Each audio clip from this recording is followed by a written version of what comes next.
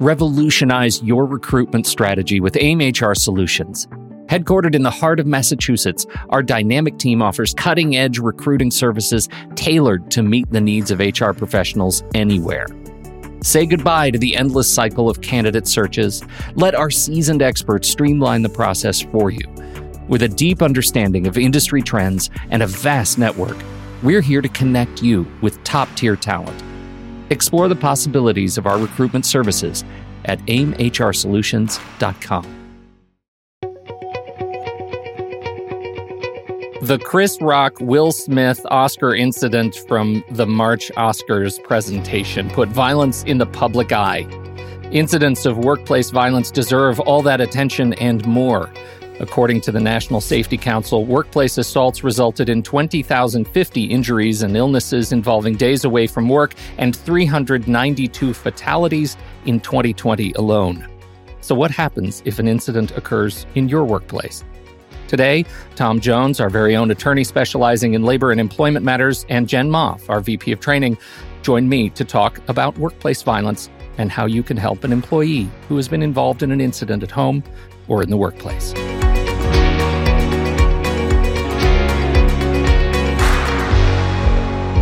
Welcome, Tom. Welcome back to the show. Thank you, Pete. It's good to see you, sir. And Jen, welcome to the show. First time. Thank you. Longtime listener, first time caller. This is a serious topic. Talking about violence in the workplace, and it is. We know from the numbers alone that this is a thing that everybody struggles with. And one of the I think interesting notes that perspective-setting notes that I hadn't thought about is just remember, nearly every place is someone else's workplace. Violence can happen anywhere. So let's start with a bit of a plate setting, shall we? Like, what is violence in the workplace in terms of the, shall I say, legal definition? Tom, is that a fair way to talk about it? Is there such a thing as a legal definition of violence in the workplace? I suspect somebody like OSHA has created one over the years. OSHA is the Occupational Safety and Health Administration, which is the federal government agency that mission is to keep a safe, healthy workplace. So they would be the people who might investigate those issues that you just talked about, those cases where there was violence in the workplace or death in the workplace. That would be one of their missions. And they define it pretty clear as any act of threat or physical violence, harassment, intimidation, or other threatening, disruptive behavior that occurs at the worksite. So that could be verbal, it could be physical, it could be psychological, it could be any number of things that make someone feel unsecure or unsafe in the workplace. What do you see in your role when you let's talk about your own experience? Have you ever experienced a situation of violence in the workplace yourself? Not that I could recall right now. I mean, years and years ago, I had a summer job when I was in college, working at the airport, and we put baggage on the planes and things like that. And so I was talking with some of the older guys about different things, and I really loved it. I had a great job. I loved airplanes. I was really happy doing this job. And this guy was really reading me a bit of the riot act about what I could and couldn't do during the course of the workday, where I shouldn't go, who I shouldn't talk to. And I thought, I don't know if it was a threat or just a sort of statement of saying, this is, but I treated it maybe as a little bit more cavalierly than I would nowadays. But at the time, this was back in the late 70s, early 80s. I didn't really think too much about it. But I certainly felt warned off from doing anything. Yeah. Jen, what do you got in your back pocket? You have any stories?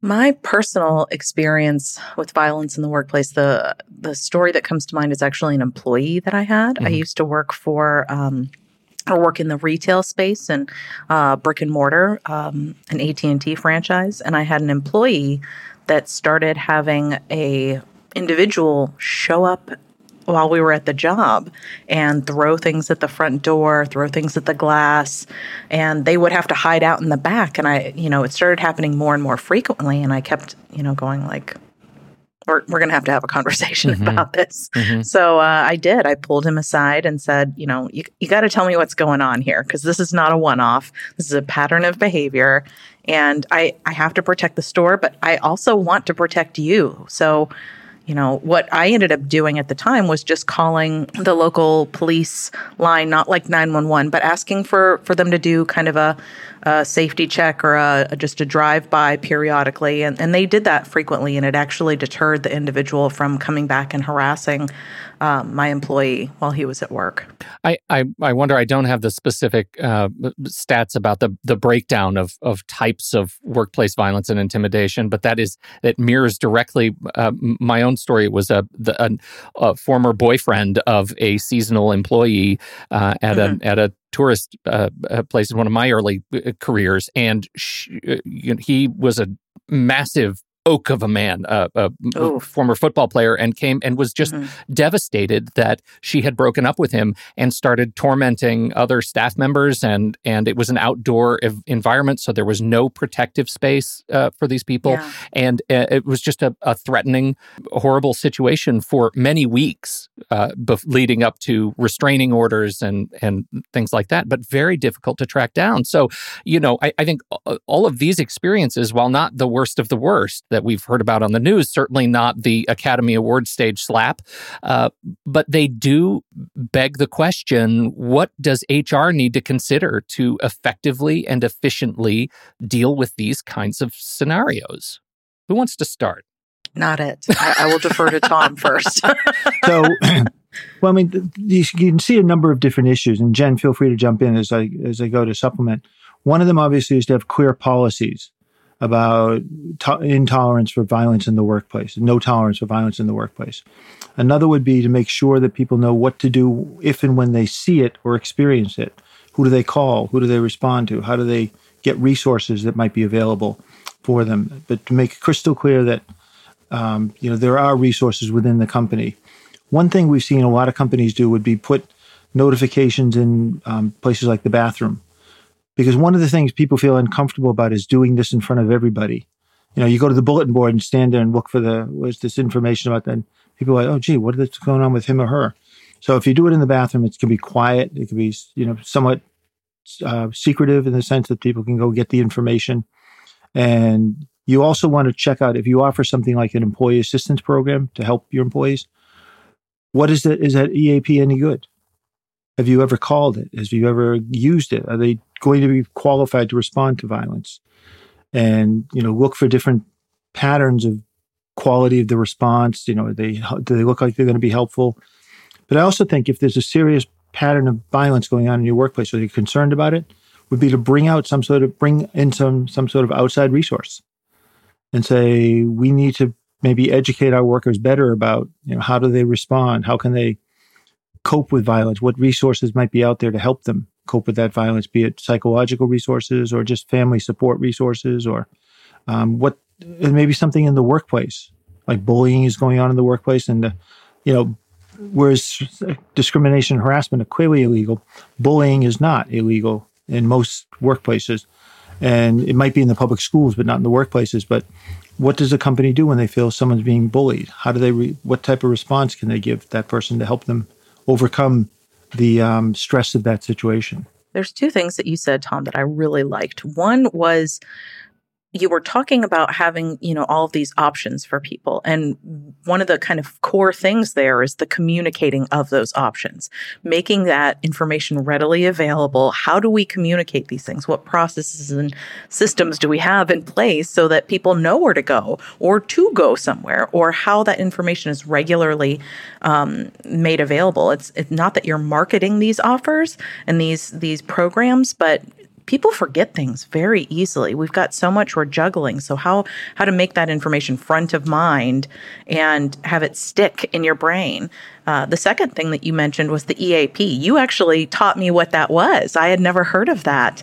And I don't know if anybody listening right now isn't familiar with the term, but Tom, would you mind explaining a little bit more about that just in case? Sure. It's an employee assistance program. Typically they are unaffiliated with companies. They might be affiliated with a health insurance carrier, but there'll be a resource base for people going through stress. But it could be stress related on divorce, violence, financial problems, kind of all of which might contribute to violence, frankly, in this stressful situation. So they're supposed to be a good resource for counseling, therapy, psychological resources. When we talked about that for the first time, Tom, you asked me if I was even familiar with it, and I said no. It would have been amazing for some of the experiences that I've had in the workplace. But I think that's definitely an opportunity for a lot of companies to implement. I feel like there are a couple of things that are lingering in the back of my mind here, and one is a training development issue. When we talk about incidents of violence, whether it is the bullying or a more dramatic instance of violence, what is your perspective on best preparing your staff for being able to experience those things? We don't know when they're coming. It's like a fire drill, right? Like I don't think people are aware of what they need to do if something like this happens. How do you prepare folks for this eventuality while helping them feel safe? Oh, that's a fantastic question. In my opinion, this is like if we zoom way out, like the bird's eye view, these are kind of life skills things that we're never taught as human beings. It's not part of a school program. It's not any kind of extracurricular activity. There's nothing built to formally help people help themselves. It's something that we rely on learning through experience. And so to have formalization of education and training and development in these areas is something that I'm really passionate about. The mental and emotional health is a direct contributor, in my personal opinion. I imagine Tom would have some thoughts here on that being kind of a foundation or a seed that is planted that creates and births the violence, whatever that is. And also defining what is violence, just like domestic violence, it can be psychological, it can be emotional, it can be financial, it can be so many things aside from just laying hands upon another person. So having opportunities in the workplace to educate on mental and emotional health, I think, is essential. Having opportunities for your employees to partake in conversations about these things in an environment that allows for an open dialogue, perhaps a roundtable discussion or an Ask Me Anything from experts, but prioritizing it as part of a holistic training program, because you are looking at people as more than just a screw, a cog, a bolt in this machine. It's, a very outdated, in my opinion, idea of how a business works. And we can't build a solid organization in the way that we once thought we could. So looking at people holistically and providing for them from so many different vantage points is really going to be essential in their success and the company's success. Well, and I think, I'll turn to you, Tom. I have this experience with a local U.S. Postal Service facility that is a distribution facility. And some years ago, I'm going to say it's 10 years ago, a former principal at our local high school moved over there to take over managing this office and wanted to institute active shooter training, because that's exactly the kind of thing they do in high schools, right? Lockdown drills, active shooter trainings. They're training kids how to handle these kinds of things. Now, at the time, he was told, you can't do that. You can't institute active shooter training it's a federal office. And my understanding was they didn't have any idea how to do it at the time. I don't know if they do these kinds of trainings at this point at all. I don't want to speak to that. But I'm curious if there are limitations to the kinds of things you can and should do to train for the worst of the worst. We train for fire drills. Should we not be training for some of these things? I think the answer to that is definitely yes. Empathetic to your point, Pete, that every workplace is different. Picking up what Jen said, every situation is going to be different. And so you need something probably tailored to what that workplace is. Some workplaces are more sort of open. Other ones are more cubicle based. Other ones are just remote, whatever it might be. Others, every work situation is a little differently. Maybe a good place to start might be talk to your workers' comp carrier, because their job is to help keep a safe workplace. And some of them will do training. They can come out and presumably they know who they're insuring. They can tailor it a little better to that type of workplace. And to the OSHA, it's funny what you said about the post office, because OSHA which is the other federal agency, does this training that's called hide, run, and fight. Yes. So the first thing, if there's this violence in the workplace, you hide, if you can do that. The second thing is run, if you can get away from the person. The last possible option is fight. You're not some hero out there fighting this. This is the goal, is to save lives, to get people away from it. And so some companies I know have been active in doing training like that. Another thing is, I think, learning from other experiences. When I first came to AIM 20 years ago, was right around the time of the, it was called Edgewater shooting. This guy came into work one Christmas Day, and the day after Christmas, he'd brought guns in the day before. He was angry that the government was taking his, withholding some of his income for tax purposes. And he shot 7 coworkers. And I remember seeing the chief of police for that town later give a speech in which he said, one of the problems for us was that we didn't know anything about the company. We got a phone call that said, come out here in a hurry. We did, but we didn't know which store to go in. We didn't know if we were going to walk into a shooter, if we were going to, walk into some other situation we shouldn't have. And so we didn't know anything about it. So I've always encouraged companies to build a relationship with the local police if they can. They might have a community relations officer or somebody, so that if and when some crisis occurs that's violence and they need the police there, the police know what the company's like. What doors there are, what exits there are, where the facilities are within the organization. So they might be able to help respond a little quicker. I'd wonder, Tom, if there are companies out there that specialize in that today, because probably are. Are there? I would think so. I would think there must be consulting firms that, sorry to cut you off, but I would think there must be some consulting firms that do it.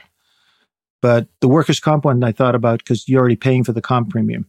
Right. I think that's a great point. It's a starting point to try and get some information. Well, there is this other side, again, from an HR perspective of, and I think, Jen, you already alluded to it, which was if there is an incident of violence at home, that is then by virtue of the fact that you have an employee coming to work, what are the resources of, and sorts of considerations that you as an HR professional should be aware of and need to think about in terms of supporting, your team members when they experience violence at home? Yeah, this is something I can speak to personally. Back when I was working in that same industry that I mentioned previously, I was in a relationship that was what you would classify as intimate partner violence. This is over a decade ago. I'm very comfortable talking about it because I've done a lot of work to get to this place. But back then, I was not able to talk about it. I didn't tell a soul, let alone the people that I worked with. And quite frankly, I don't know that I would have shared that with my work colleagues at all, because a lot of what happens in some of those relationships, you begin to doubt yourself and you don't trust yourself and you lose parts of yourself. So if you don't trust yourself in decision making, you're not going to trust that you're able to go to an employer. So it might not even be a situation where someone self-discloses, but the employer is picking up on behavior change. And that would be a way to find out. And then maybe there's people that do feel like they're able to disclose at work. I personally have never been on the receiving end of finding out about something like that, but I'd love to hear from Tom. Like, Tom, you have so many fantastic stories. Thank you. I'm sorry. Thanks for sharing that too, Jen. Yeah. I appreciate that. It was an eye-opener to hear that. Massachusetts does have a law about domestic violence and what companies are supposed to do when someone comes forward with issues about domestic violence. But that's the sort of legal side of it. It's the empathetic side of it, the human emotion side of it that's, I think, much more challenging for HR folks and how to deal with it, because we've had a few phone calls on the hotline over the years in which people are saying, we're afraid of sticking our foot in the wrong way and we're not qualified to help a person like Jen coming forward today with that question. So what do we do? And so one way is to fall back on the legal and say, okay, well, there's this, which is true. And those resources do exist and they're helpful and they're good. But it's the side of it, learning how to train, that I don't think anyone's trained for, that you're learning how to respond to someone's personal plea, personal call for help that is hard to do. And so, the workplace violence that comes from outside of the workplace, I think a lot of these HR folks would feel even less powerful, more impotent, because they can't, their hands feel like they're tied. Yeah, you can't. The best you can do is help your coworker, your employee, and you can get a restraining order from the police from the courts if you need one to keep people away. You can make it clear to the company that no stranger should be allowed on the property. You can lock down doors. You can do all those things, but once he or she leaves the door at 5:00, you don't know what's going to happen. And, you can only do so much. You want to be supportive, but you don't want to take over people's lives either. And so you're trying to draw that balance between the two of how you can offer a good support. And I don't know. It's hard. It's very hard. Yeah. Here's a question. Is this something you could make a recommendation on? I don't know. Legally, this is not my area of expertise. That's why I defer to you. You are so wise and have so much good information.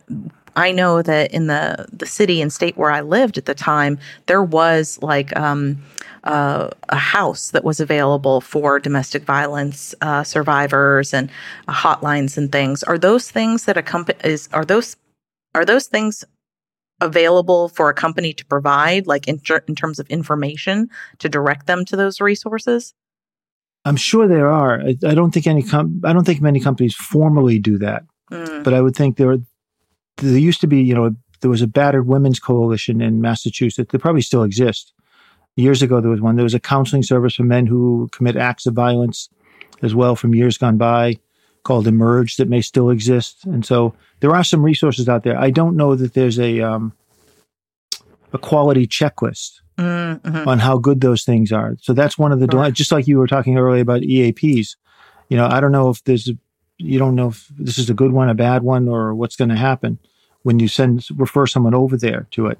Because it may not help. They may not be qualified to help the person, but it's an area where there's not a lot of resources. The state may have some programs, or the city, some of the cities, the bigger cities like a Boston or Worcester or Springfield may have some resources.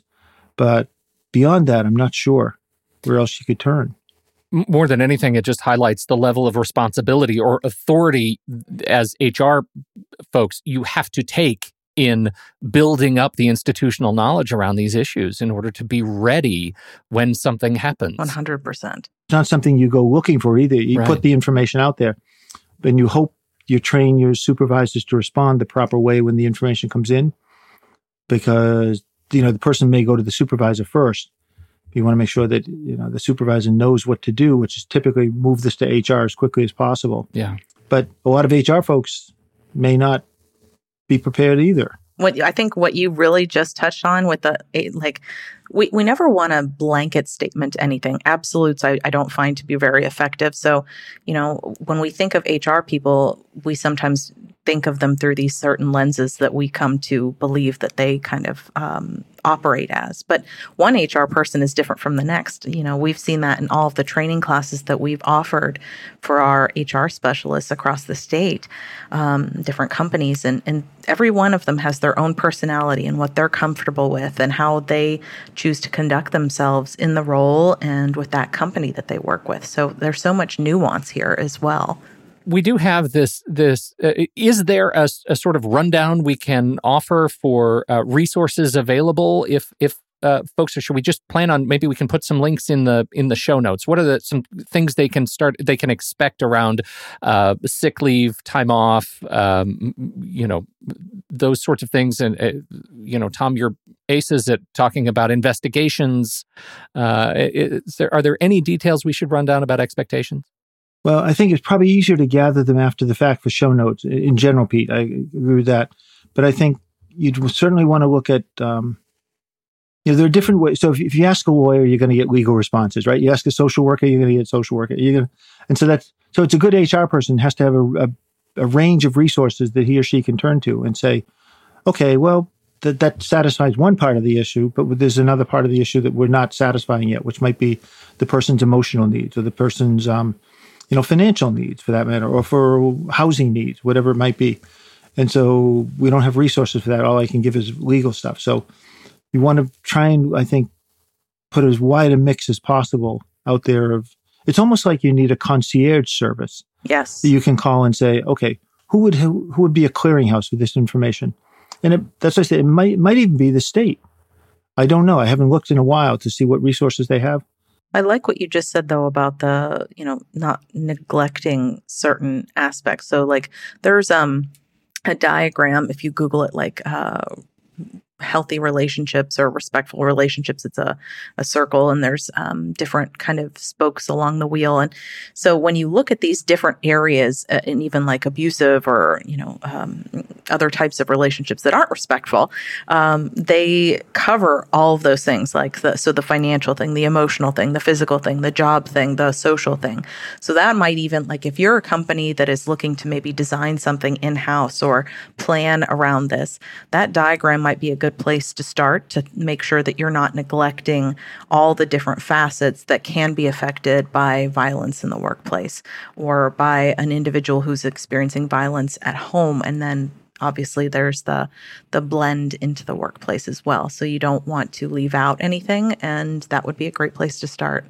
Great point. We will post links that we can cobble together, hopefully to get you started in, if you have not started building a plan for your own organization. Hopefully we can post some resources that will help you kickstart this on your end. Not a fantastic conversation to be had anytime, but I sure appreciate both of you, Jen Moff and Tom Jones, for your insights and wisdom. Thank you so much. My pleasure. Thank you, Pete. And thank you, everybody, for downloading and listening to this show. Again, you can find all of those notes and resources at aimhrsolutions.com. I'm Pete Wright. Until next time, we'll see you back here on Human Solutions, simplifying HR for people who love HR.